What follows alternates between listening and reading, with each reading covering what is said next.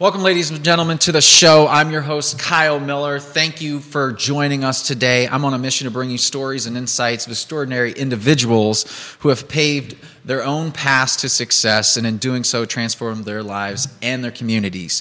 But before we meet our guest today, today's show is brought to you by Apex Allies, your key to slashing costs and boosting productivity. With Apex Allies, you gain access to exceptional virtual assistants at half the usual cost of what you are paying, transforming how you handle administration tasks. Say goodbye to overwhelm and hello to more time focusing on business growth. Apex Allies offers the support you need without the financial strain, making it easier to prioritize what truly matters. Visit goapexallies.com to evaluate your business efficiency with Apex Allies. With that said, our guest today, I'm excited to have you on here, owner-operator of Piedmont Radiant, Jeffrey Perry. How are you doing today, sir? Pretty good. Awesome.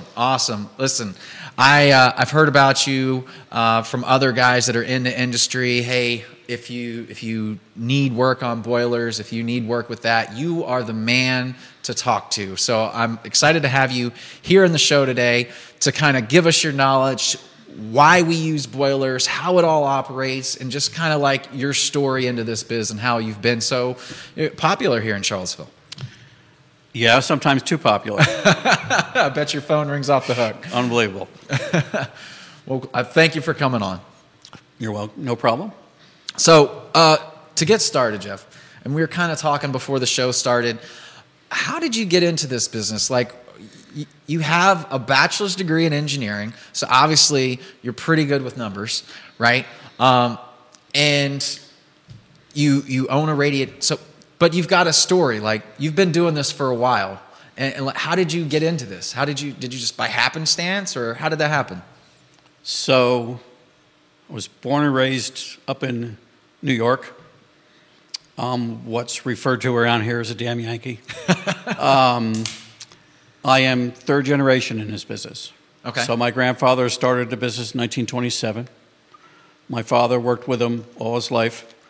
When he came back from World War II, 1945, he opened his branch of the business in the same town.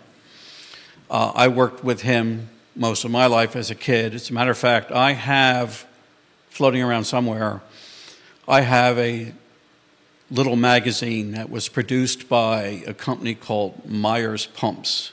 They still manufacture pumps today. Uh-huh. And they produced 4 issues a year. And in that issue, they always highlighted a supply house, and they also highlighted a contractor that was in the area of that supply house. Well, in the third quarter of 1954, they highlighted my father. I have a photograph in that magazine of me in a custom-made pair of coveralls at the age of 18 months, quote, helping my father. Right. So I can actually tell people that I've been in this business my entire life, and I can prove it. Right. So I've been doing this forever. Uh-huh. I obviously took time off to go to college. You're right, I got a 4-year engineering degree. I also got an attached degree in math. Math is fine. Don't ask me to spell stuff right. Right. And after college, I didn't quite get the job. See, I was never going to do this. Uh-huh. It was like, just like I do not want to do this for a living. Right. So I got an engineering degree, and I had a goal. But when I got out of college, I didn't get the job I wanted. So I went to work for a company that offered me a job called Osmos. And it gave me the ability for a couple of years to travel the country, because Osmos goes into a town, and they either work for a power company or a telephone company, and they inspect and treat telephone poles. Mm-hmm. So the foreman goes into a town, hires a crew, does a certain amount of work, and then leaves. The upside is I got to travel all over. The downside is, because you're only in a town for 2 or 3 months, finding a place to live is a pain in the butt because you can't sign a lease. Right. So as you get to be with them for a while, you got to pick where you went. Well, I was enjoying myself. I worked in Maine in the summer times, and then I did North Carolina, South Carolina. I did some work in West Virginia. I did a job in Roanoke with another foreman. It was a very large job. So as I got to be over 2 years with them, they asked me where, Maine is only spring, summer, early fall. Right. Then they move you. So they asked me where I wanted to go. Well, I had never at that point in time in my life ever been to Florida. Mm-hmm. So I said, I want to go to Florida for the winter. Okay. Well, we've got a really small little job for you to do down in South Carolina, and then when you get that one done, we'll pop you down in Florida. So I did the job in South Carolina, and as I was finishing up, they contacted me, and they said, well, we got a problem. We've been after this power company in Louisiana for years, mm-hmm. and they've never let us do their work. We finally have them agreeing to do the work, but here's the problem. They want the foreman to have a college education. Yeah. You're the only one we've got. So we're sending you to beautiful, scenic Fort Polk, Louisiana. Yeah. Oh. And what time of year is this? Summer? So this would, no. I would have been in Maine in summer. So this would have been late fall. Okay. Maybe early winter. So I went down. I didn't want to, but I went down. And it was off. It was rainy season. There's a whole story behind that. And I ended up saying, no, this is not what you told me. Right. I'm now like 2.5 years into this company, and I just said, I've had it. I really need to do something with my education. And so I left. So I literally one day called the boss, and I left him a message and said, hey, your truck's in the parking lot of the grocery store and the key's under the front fender. I towed my car everywhere I went. So I grabbed my dog, climbed in a car, and took off. Well, I happened to know, on my way back to New York, that the foreman for that same company that I worked with in Roanoke mm-hmm. was living in Livingston. Okay. He was doing a job for the same company in Livingston. Uh-huh. But the thing is that he had found himself a girlfriend, moved in with her, and when this job ended, he was quitting. He would stay here. Yeah. So I was going to go say hi. So I passed through and away, visited, and, big old farmhouse, 5 bedrooms, 2 spares. And he said, stay a while. So 1 week became 2, became a month, became 2 months. That was a very generous girlfriend. Yeah, yeah. Wow, she was a down-home country girl. She was absolutely fine with it. Yeah. But, so, I was beginning to run out of money, and I really didn't want to leave. Mm-hmm. I really liked it down there. So he said, well, stay. Go find a job. So I didn't know much about, I'm in Livingston. I don't know much about Charlottesville or Lynchburg, and Livingston's dead center. Mm-hmm. So I literally took a coin out of my pocket, and I flipped it. And I said, well, heads, I'm going to go to Charlottesville and find a job. And tails, I'll go to Lynchburg. Yeah. Not knowing the real difference in the cultures and the type of cities these two cities were. Charlottesville won. So I drove up here and found a plumbing company down on River Road, a company called Brunk Mechanical. They're based out of Newport News. Mm-hmm. And I walked in and interviewed, and they hired me on the spot, and they were so excited because I was living in Livingston, and this was the year that the first set of condos were being built up on Wintergreen. Yeah. And they had the plumbing contract to do all the plumbing. Mm-hmm. So they said, this is great. Don't bother coming to the office. Just drive up to Wintergreen every day, which is great on my car. Worked with them, went from the plumbing department to the service department, and within a few years became the service manager. Fell in love with the secretary, which I know we're not supposed to say. So finally, talking with my dad, he was still running the family business up in New York. He was getting to a point in time that he needed help, and I kind of wanted to go home. Mm-hmm. And I kind of realized, well, maybe I'm not going to do the whole... I mean, not that the engineering and the math was not benefiting me, don't get me wrong. Right. But I began to see that maybe this was really where I belonged. So I grabbed the receptionist by the hand and dragged her to New York. She was born and raised down in Radford, so she's a Virginia girl. Gotcha. And went up and bought my grandmother's house. Uh-huh. So the house, from the day it was built, was still in the family. And went to work. Mm-hmm. Now, up in New York, everything up there is hot water heat. Okay. So, maybe a few warm air furnaces. Okay. I mean, back then, no heat pumps. Right. Heat pumps there's some there now, but that was a thing that hadn't really gotten up there yet. But everything was boilers, hot water. Uh-huh. And that's what our family did. Okay. Plumbing and hot water heat. So I knew boilers. That's all I knew was, as far as heat goes, was how to design heating systems, boilers, and how to repair them, how to service them, the whole bit. Mm-hmm. And finally, my wife, after being up there for 10 years, this would have been approaching 1980, 81. Okay. My wife said, I really would like to go back home. Uh-huh. So, I thought, well, okay,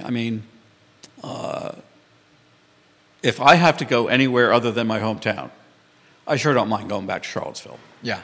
It's kind of a no-brainer. So I said, okay, I understand. I'll tell you what. We've got to figure out, if we do go back, we've got to figure out what we're going to do about a house. So I made a huge mistake. At the time, I didn't know that. And I told her, go down and visit family. Go down and visit friends. Just go down and see what the housing market's like. Right. Okay. So she goes down, visits, comes home a week later, walks in the door, no hello, no hi, hun. Walks in the door and says, I bought a house. Okay. Not what I had in mind. Wait, she didn't call you and ask? No. She just was like, walk in the door, bought a house. Bought a house. We have to go down and sign papers and all that. Mm-hmm. Fortunately, she did okay. And that's back when you could afford to buy a house. Right. And what we did, because we weren't ready to come down right away, so it's a split level, so we turned the basement into a little apartment with its own entrance, blocked off the upstairs and rented it to a professor. Yeah. Which was good, because he at least treated the house okay. So I didn't move fast enough for her. I thought, she was happy now for a while. We had a house. She knew it was going to happen sooner or later. And I said, okay, I got you. So I already know what I'm doing. I've got multiple people down here saying if I ever came back, they were ready to hire me in a heartbeat. Right. I know what I'm doing for a living. What are you doing for a living? Right. So she's an appraiser. She was doing appraising in New York. She had gone to NYU, to their appraisal school. She's very good at what she does. And I said, go down and see if can you get a job at an auction house or something? Yeah. So, okay. I should have learned from the first one. She comes down, visits for a week, stays in her little apartment, comes back home. Hi, hon, I got a job. I start in 2 weeks. I love how your wife is just we're getting it done. We're making the move. This is going to happen. Well, by coincidence, the professor had gone and bought a house. So the whole house was empty. So I said, okay, I'm now being forced to move this along. So what we did is we moved half our stuff down. She moved into the upstairs. She got a job. She got a part-time job at the university and a part-time job at an auction house here in town, back then called Harlow Powell Auctions. And I said, well, okay, I've got to figure out I've got jobs I'm in the middle of. I just can't leave. So we kind of lived like that for about 8 months. I would come visit, she'd come visit. So finally I started to close the business down. Yeah. Because I have a half brother, and he wasn't quite ready to do this yet. He was still too young. Yeah.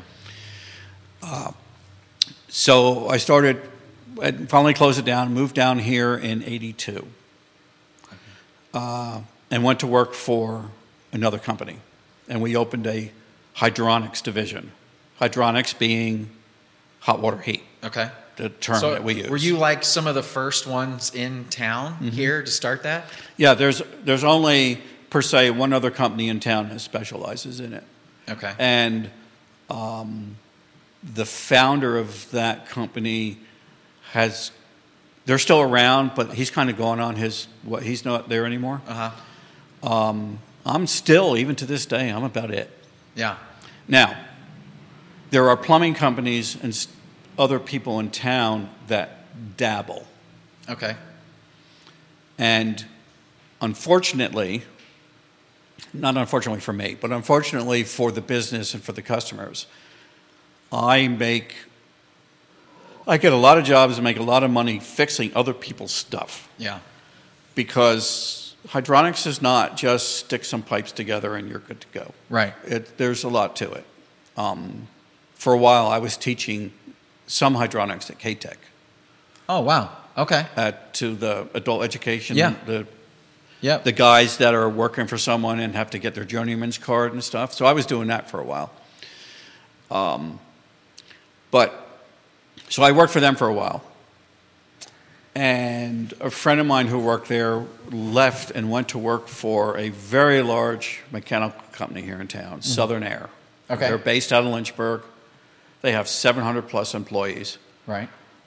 They do commercial. Right. He went to work for them and kind of convinced me to go with them.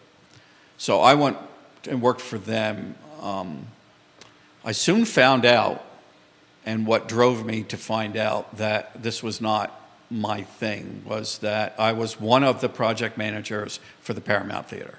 Okay. Which, at the height of that job, we had 55 guys there. Wow. It was unreal.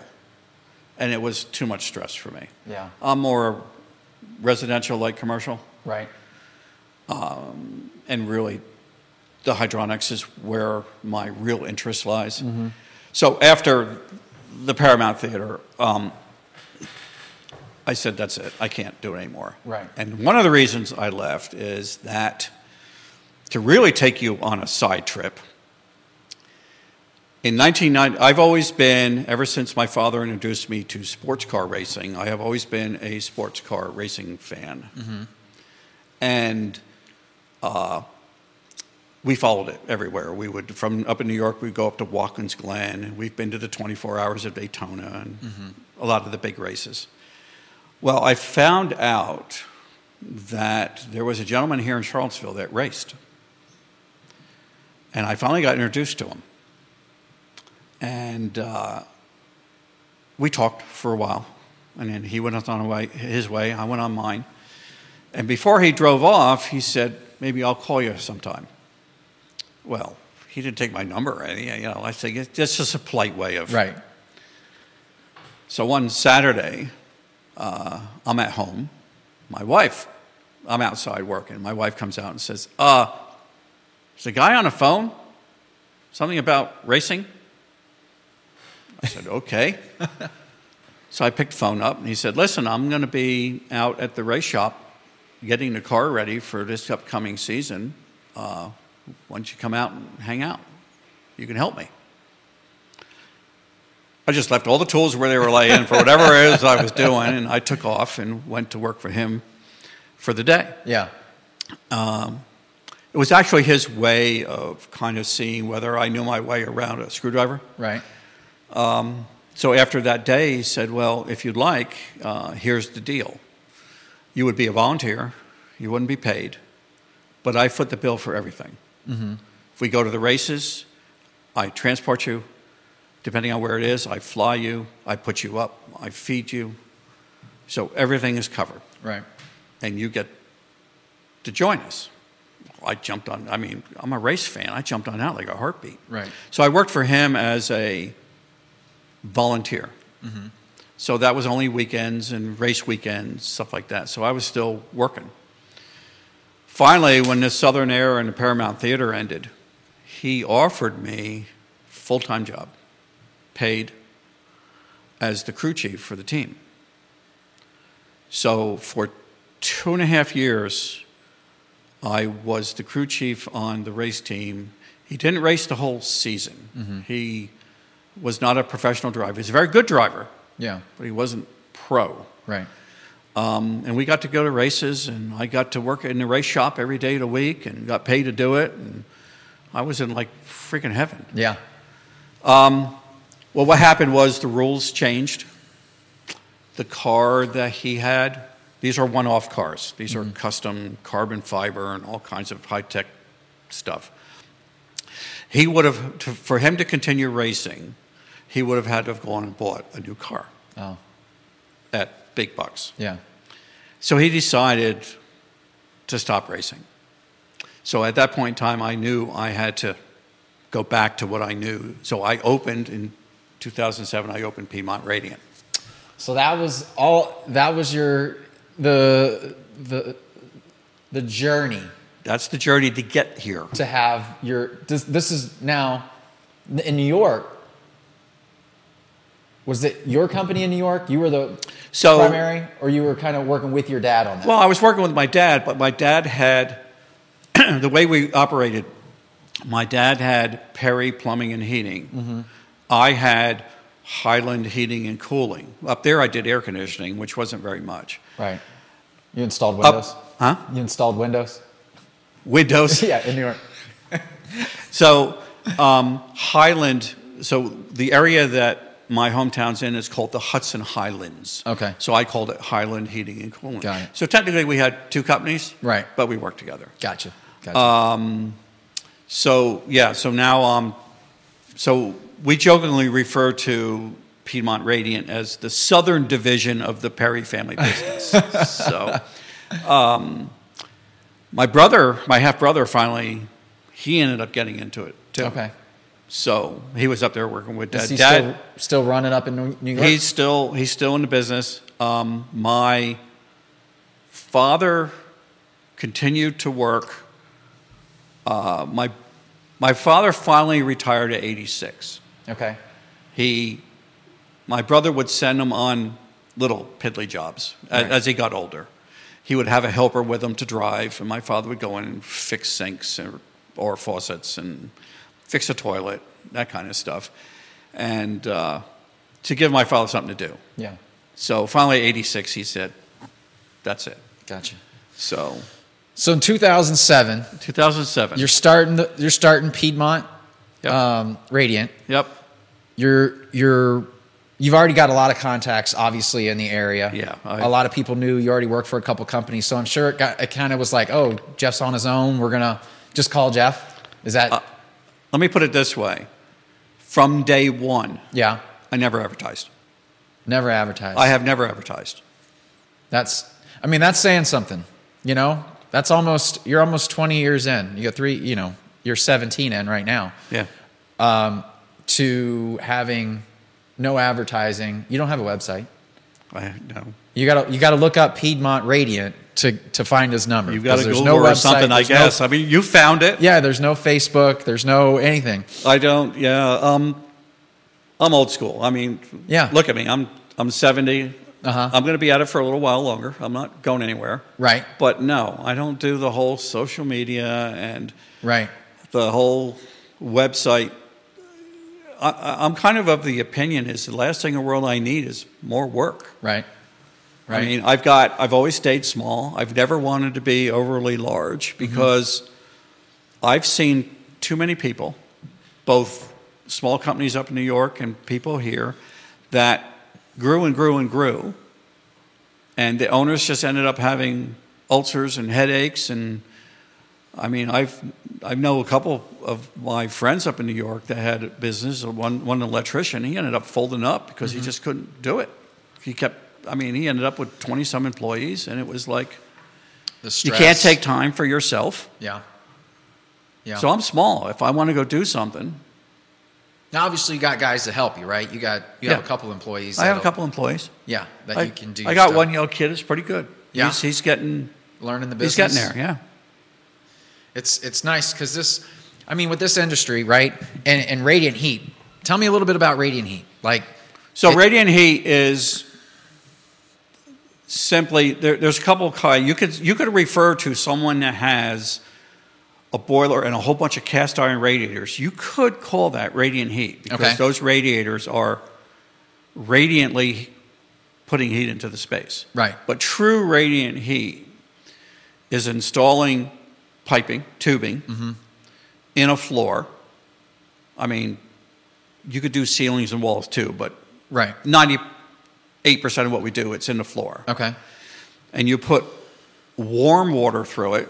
It's usually not very hot water. Okay. Which is one of the benefits. You don't have to heat the water very hot. Okay. And it radiantly heats the space. Okay. It doesn't. True radiant heat does not heat the air. It heats all the objects in the space. Okay. Furniture, walls, ceiling. Which then warms the air. Okay. And one of the benefits of radiant heat is the fact that with conventional heat, you get temperature stratification. So if you were like this space here, we've got 20-foot ceilings. Yeah. So in the middle of winter, real cold outside, the heating system here going full bore. If you were to take a thermometer and look at the temperature of the air at the ceiling, right, and look at the temperature of the air down here, that would be much warmer. Right. Because hot air rises. With radiant heat, it's the opposite. Okay. The temperature of the air up at the ceiling is less than the temperature of the air down here. Okay. And of course, whenever you want to heat a space, you're only interested in the first 6 feet. Because that's where you are. Right. You don't care what the temperature is up there. Right. Except when you're wasting fuel by heating all that air. Right. With radiant heat, that's one of the real benefits is the fact that it's very gentle. The air doesn't dry out, unlike blowing air. Right. In our business, anybody that's in the hydronics business that's been in it a while refers to blowing air heat, like furnaces and stuff. We refer to that as scorched air. Okay. It's our little nickname for a blowing air system. Gotcha. Because it really dries the air out. Yeah. With radiant, it doesn't do that. Okay. So it's a matter of having a boiler that heats water, and you pump the water through this tubing that is in the floor. If the house the ultimate system is to have a slab on grade, so a concrete floor, no basement, no crawl, and the tubing is in the concrete. Okay. And you heat that water to a temperature that makes the floor toasty. What typically is that temperature? Of the water? It will vary depending on how cold it is outside, but just as an average, you're looking at only having to heat water to 100, 110 degrees. Okay. Because I have a boiler at the house, and I have a thermometer on it, and I think it goes like 140. Does that sound right? That sounds low. Because you told me before we started this, you told me that you had what we refer to as hydro air. What it is a coil or like a radiator. Right. That's in your ductwork. Right. The air blows over that coil and blows air out the grills. Okay. 140 is low. Now, you may have looked at the temperature gauge on the boiler and only caught it when it was at 140. That might be it. But on the average, a hydro air system like what you have, the temperature of the water is going to be 170, 180. You know what? Maybe I have seen 170 before on it. Yeah. Maybe that does ring a bell. So the downside of that is that it takes a lot more energy. If you had the example I use to my customer is if you had a cubic foot of water. Right. And this cubic foot of water was at 100 degrees. And this cubic foot of water was at 170 degrees. And you wanted to raise them both 10 degrees. It takes a lot less energy, so a lot less natural gas, propane, oil, Right. to heat the 100 to 110 than it does to heat the 170 to 180. Makes sense. Even though it's only 10 degrees. Right. They're both going up the same amount, but it's a lot less. So with radiant heat and us only heating water to 100, 110, 120, it doesn't take as much energy. Yeah. So you burn less fuel. So Yes. it costs Right. the savings in regards to the cost of that is much less then. Correct. And with the boiler technology we have nowadays, it's even more costly. Yeah, you were telling me it's crazy how it goes. It can adjust So by the temperature. The on way the inside. boilers work nowadays, and this is code, by the way. So back in maybe 15, the Department of Energy passed a code that said that all boilers sold in the United States has to have the capacity to do what's referred to as outdoor reset. Now, outdoor reset is nothing more than the fact that the boiler looks at the temperature outside. Okay. And depending on how cold it is outside, it varies the water temperature. Because if you think about it, Yeah. you don't need as much heat in a house if the temperature outside is 40 and you're only looking to take the chill off the house than if the outdoor temperature is 0 and the wind's blowing. Right. So the way that this outdoor reset works is your thermostat calls for heat. The boiler says, oh, I need to turn on. How cold is it outside? Well, the temperature outside is 40. I'm only going to heat the water to 100 Right. for a radiant system. So let's stick with radiant system. I'm only going to heat the water to 100 or 90. All of a sudden, the sun sets, cold front moves in. The air temperature outside starts to drop. The boiler sees that and automatically starts raising the water temperature going out into the floor. So that by the time it's 10 degrees outside, the water temperature going into the floor is now 120, which means you're producing more heat into the So house. instead of keeping the house 70 degrees, right? It's gonna keep the house 70 degrees. But It's still going to keep the house at 70. But it's going to keep it at an even temperature during that whole time as well, is what I'm understanding, because it fluctuates. Yes, and it's going to burn as little fuel as possible, because here's the other flip side of the coin. At the same time, it's looking at that outdoor temperature and saying, oh, well, I only need to heat the water to 100 degrees. It then turns the flame on.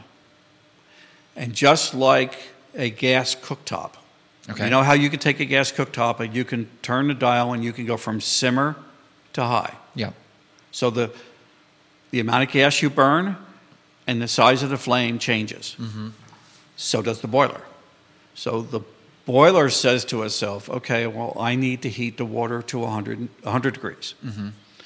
It turns on, and it looks at the temperature of the water leaving the boiler. And it only burns the exact amount of gas needed to hit that number. Okay. So the flame inside the boiler modulates. It Okay. varies. Gotcha. So that it'll burn the smallest amount of gas needed to make sure that we still get that 100 degrees. Right. Now, there are houses, obviously, that have more than one thermostat. Okay. So let's say you have a house that's got 3 thermostats, so 3 zones of heat. Right. They all work independently. So what happens is the first thermostat calls for heat, and the boiler turns on, looks at that 100 degrees going out, and sits there, and it burns at a really small flame, and it meets its requirement. All of a sudden, a second zone calls. Well, the boiler can see that because all of a sudden now there's more water going through it. Right. The water temperature drops.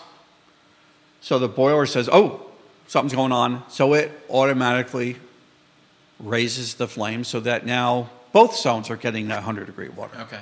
And are there like, is there like flanges, or is there gaskets that open up, or valves that when you have those? So there's a couple ways of doing that. Mm-hmm.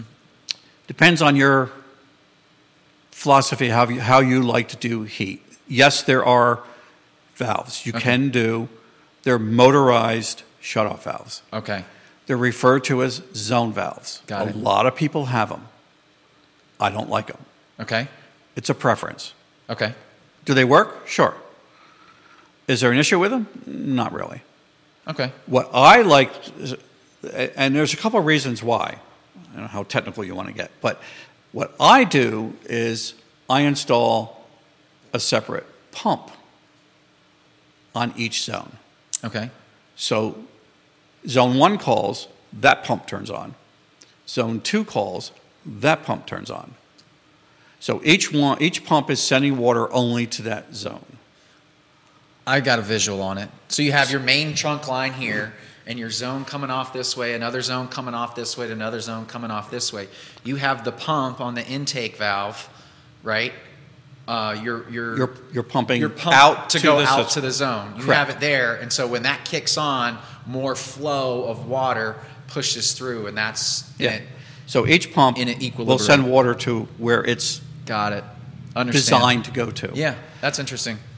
The reason, a quick version of why I don't like zone valves is the problem is when you have, say, 3 zone valves, you have one pump pumping through those zone valves. Okay. So the issue becomes, unless you install, I could go on forever. Unless you install a variable speed pump that knows that a zone valve has opened, you've got a pump that just pumps at one speed, which is most everybody. Okay. First one opens up, it sends a certain amount of water through. If another one opens up, well, now you're robbing water because now you've got to ask that pump to pump through 2 zones and not just 1 zone. Okay. So the flow will vary to each zone. When you have each zone have its own pump, it's always consistent flow. Got it. That makes sense.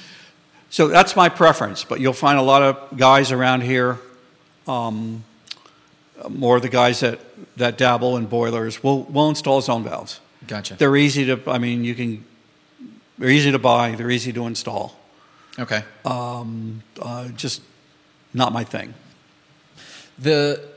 So radiant heat, you like that heat over any other heat. What about cooling? What about oh boy, you're getting into a topic here. So here's the problem with radiant cooling is out there. Okay. If you lived in Phoenix, where you didn't have issues with humidity, okay, go for it. Got it. You can do it. So you run chilled water through that same tubing. Got it. It's the condensate that's going to cause and it absorbs the heat. Mm-hmm. But we're in Virginia. Yeah.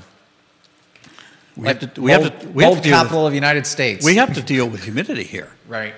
So the problem is that, and the problem that I've had with it, and maybe the controls are much better now. Mm-hmm. I don't dabble in radiant cooling. So the problem that you can potentially have is that if you're running chilled water through the floor, right, if you mistakenly hit the dew point, you're going to have a lake. Got it. Because all the moisture in the air, because you're below the dew point, it's going to condense and just end up raining in a house. Got it. So you have to. So the issue becomes: yes, you can do radiant cooling, but you also have to have some form of a system to now dehumidify the house at the same time. that's not a good option here. Noted. I get it. Not to me. Yeah. What? I'm sure there's somebody out there that will argue this whole point with me. Okay. Yeah, but your point is very makes sense. And if you understand dew point and where moisture creates and how water even just destroys all houses, Correct. It is the life and the death of everything living in this world and non-living, because water is the most damaging thing to houses that there is. Oh yeah. I mean, a tree doesn't do near, like a tree could fall on the house and a water could still do more damage than a tree. And I've seen it happen. Now, the tree happens a lot faster. Give water some time, and it'll cause major issues. Yeah. What kind of material with the radiant heating? I've done some reading on it in regards to what's the best material. You're saying the concrete, that's the best material to do it in. Can you retrofitting? Yeah, so you can retrofit, but the real simple explanation of why concrete is so good is because if you think about it, if you had a house that had a 4-inch concrete slab, mm-hmm. whether it's your main floor and it's a single-story house on a slab, yeah. or whether it's a basement, you got 4 inches of concrete and that tubing is in the concrete. If you heat up that 4 inches of concrete, that is just one big-ass radiator. Right. If the heat turns off, it continues to radiate. Right. If you have a power failure, it continues to radiate. Right. For hours. Right. So it's the best material. However, retrofit. You got a couple ways to retrofit. So I'm quoting one right now.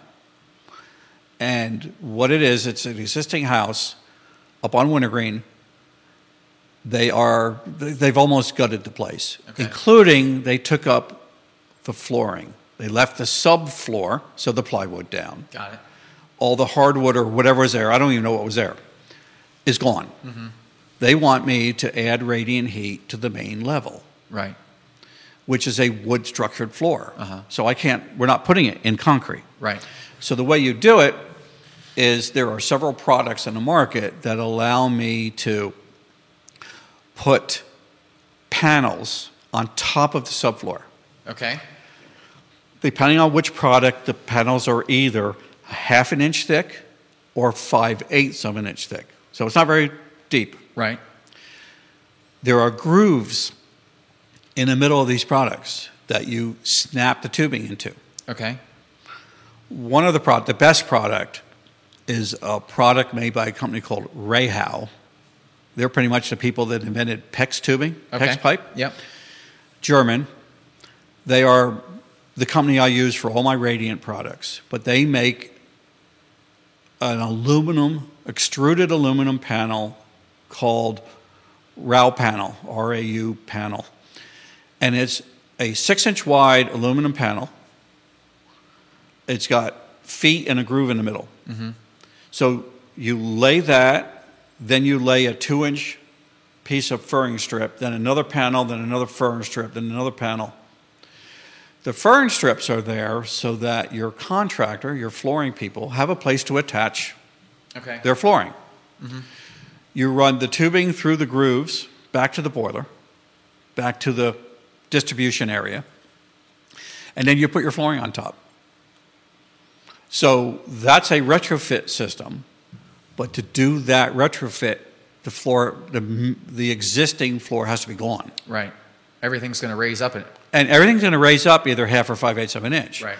So as I tell everybody that wants to look into this kind of thing, I said, you've got to worry about what are you putting up for flooring? What steps do you have? Your first step's going to be off now. Right. What door sills do you have? Yep. So these are all things that have to be worked around with the contractor. Uh-huh. The other method, which is a little bit less efficient and much more of a pain in the butt for me, is to put the tubing on the underside of the subfloor. Right. The way that's done is there are also aluminum plates. They're just flat plates with a little bump in them where the tubing goes. Yep. You screw them to the bottom of the subfloor. Mm-hmm. and then you put the tubing in the groove, Got it. and then you insulate. Okay. So the aluminum plate touches the bottom of the subfloor Yeah. and transfer its heat. So you can put 2 of these. If you have a standard construction house where in most construction, the floor joists of a house are 16 inches apart. Uh-huh. So 2 of these go in a floor joist space. Got it. And same thing, hook it to a boiler and off you go. So do you think the engineering degree and the math that you did with all the calculations that you probably have to run for this to make sure flow and... Don't get me wrong, engineering-wise and mathematically, I'm overqualified for what I do. Okay. But don't also get me wrong, I use this a lot. Yeah. So it was not, I've never considered it a waste of my parents' money. So, Right. yeah. No, it's just interesting. I find it fascinating, especially because you got to figure out how much flow goes to this room. What's the cubic feet of this size room? How Exactly. I mean, it's one of the things so for a while I taught at K-Tech. Okay. Yeah. I had an agreement with another person that taught. So this is night classes, 1 day a week. They're 3-hour classes, and these students are employed, and they're there to get their journeyman's card. Right. Well, the book that was being used had 1 or 2 chapters on hydronics. The guy I was working, he was a friend of mine. He works in the HVAC industry. Right.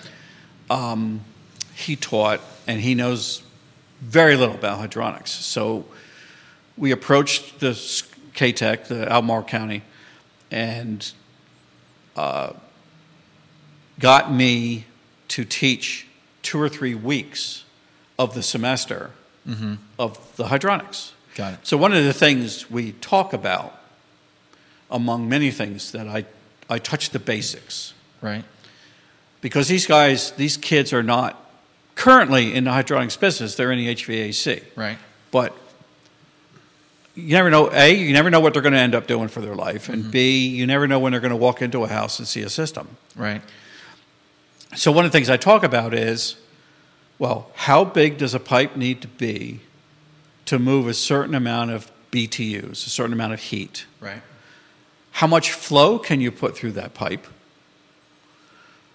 And it goes on and on. I mean, and how are old systems designed? Because there are a lot of old hydronic systems in this town. Yeah. No, Park Street, Locust Avenue, they're everywhere. I've been in a lot of them. I've seen them. Big old cast iron radiators. And we pull them out. Well, I once told a customer, I got a short story about that. So I get a phone call from someone that has a big old farmhouse out in the country. And he wanted me to come out and look at his system. So I go out and I meet him, and we go down the basement, and there's a big monster old boiler and a whole house full of big cast iron radiators. Right. So he asked me, he said, so I want you to give me a quote. I want you to rip all the radiators out, and I want you to rip the boiler out. As much piping as you can get to, and just take it all out. Yeah. I said, why? Well, my wife doesn't, they take up too much space. I said, this is a, early 20th century, 1900s farmhouse with single pane windows and, who knows what insulation. Right. What are you going to do? Oh, we're putting in heat pumps. Yeah. And I'm thinking, no. So I said, you sure you want to do this? He said, yeah, we're going to do it. So I said, all right, I'll quote you. He says, so what do we do? What are you going to do with the old radiators? I said, well, do you have an old barn or something? He says, well, yeah, I do. I said, well, why don't we store them in the old barn? He said, well, why would we store them? I said, when you find out your heat pumps are not going to be comfortable and you're going to want to put all this stuff back into your house again. I never got the phone call back to do the job.